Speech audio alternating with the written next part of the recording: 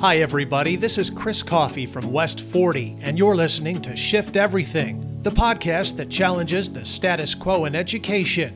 Join us as we explore what's happening in the classroom and the changes that are making the impossible possible. I'm so excited about today's episode because we get to have a conversation with someone who has a wonderful way of storytelling and describing ways to handle situations that can truly open eyes.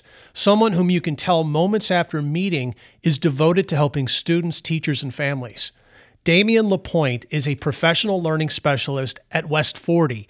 He's dedicated to educating the whole child. That means focusing on the emotional and social health of kids to enhance their academic and emotional capacity.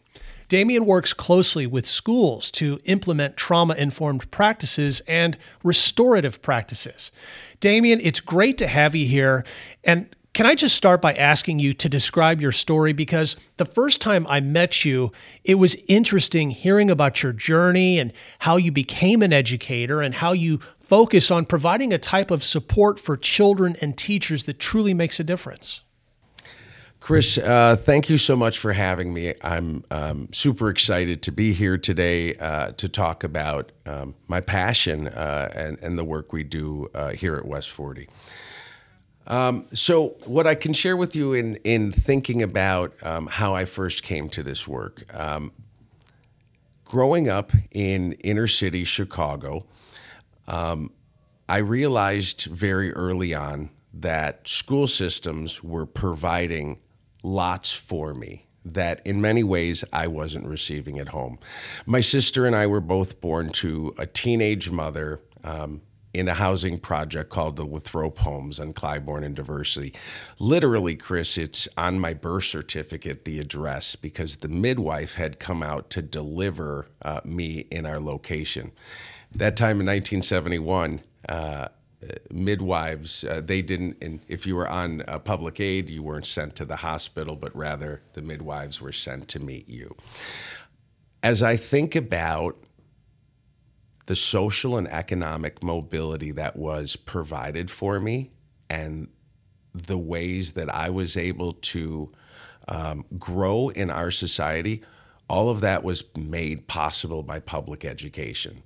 And so I've spent the last 28 years repaying the debt that public school has granted me. Just having sort of this lived experience, having my own adverse childhood experiences and having those navigated with the help of caring teachers and school systems and administrators.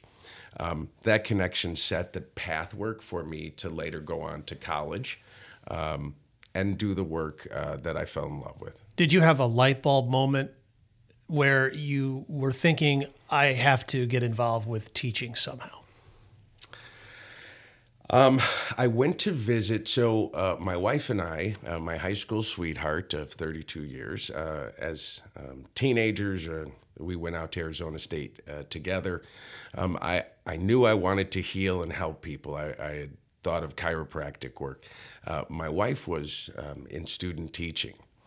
So she said, honey, could you come visit my classroom?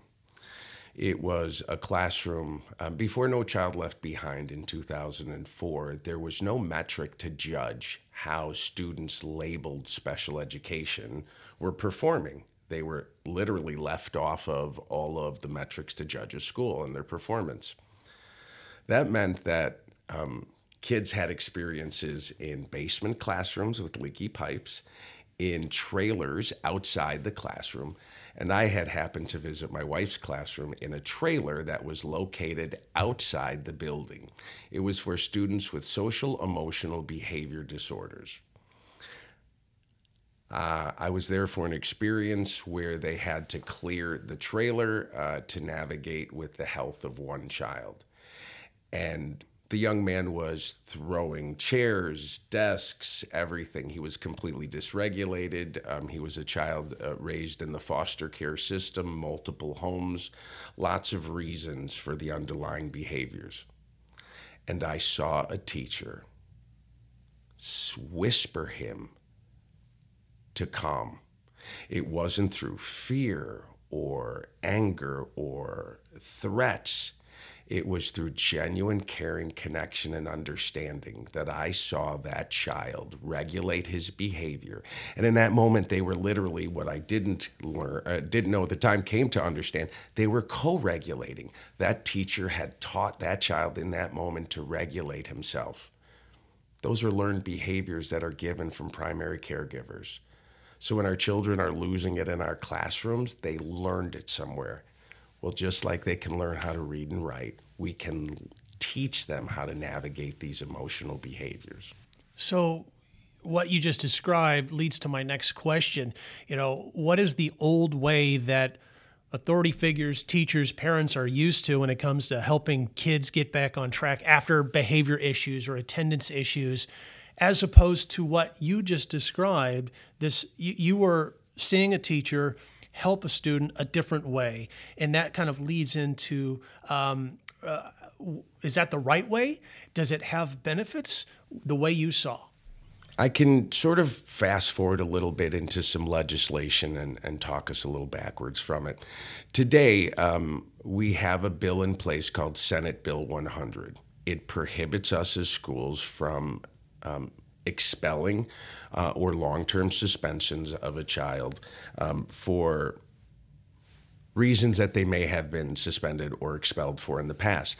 What we are concerned with is drugs, selling, weapons, violence. Those three things we have to make some other choices. But when a child is dysregulated in a classroom, it may look like, I don't want to do your work, or you can't talk to me that way. It may look like a really scary, disruptive experience between two kids who can't get along in a classroom because they've never been taught how to navigate their behaviors. And so the new way of doing business is about trying to find the underlying cause, the antecedent of the behavior, and then ways we can shape and change that behavior so that students can learn from the experience while they're still under our care and under our counsel. When they leave our school systems, the choices they make impact not only their lives, but the lives of every member of our community. When I think about the impact of mass incarcerations, Chris, we have more prisoners than farmers, and we have more prisons than Walmarts. And I don't know about you, but I saw 3 on my drive in here this morning. That scares me. And so we have to find a new way, and I believe restorative practices lends us to that new way. Our teachers these days, 2022, do they know what restorative practices is? Is it taught to them, a 21-year-old college kid who's wanting to become a teacher? Are they learning about this, or is this something that they have to learn once they're in the teaching workforce? So, Chris, the simple answer is, I don't think so. What I know is that it is incumbent on our school districts to fill in the missing gaps that our teachers don't get in the typical training program. Our teachers are not coming into our spaces with training to recognize that they're really frontline mental health care workers in many cases. Many people got into the work to teach algebra, to teach reading. And somewhere along the line, our systems should have trained them and prepared for the mental health crisis that they're going to see and experience in the classroom, and the toll it'll eventually, if not taught, mitigated and cared for, take a toll on them. So, Damian, when you go to schools, when you go meet teachers and superintendents to give them coaching sessions on restorative practices, and you might enter a classroom and you might see kids for the first time, how do you approach that classroom of kids? How do you make them feel at ease? How do you more or less get people to trust you? Chris, I honestly believe that joy and happiness can be contagious. That feeling seen and acknowledged starts immediately to build a sense of community and break down walls. A smile can go a long way and genuinely asking a child what they're doing or what they're into. I was in a building yesterday doing a co-taught training, and I happened to do one of the best parts was run past a hallway of kids. And they were all at their lockers packing up for the end of the day. Some of them were at the top, some of them were at the bottom. And I walked up and they looked at me and I said, "What's better, the top locker or the bottom locker?"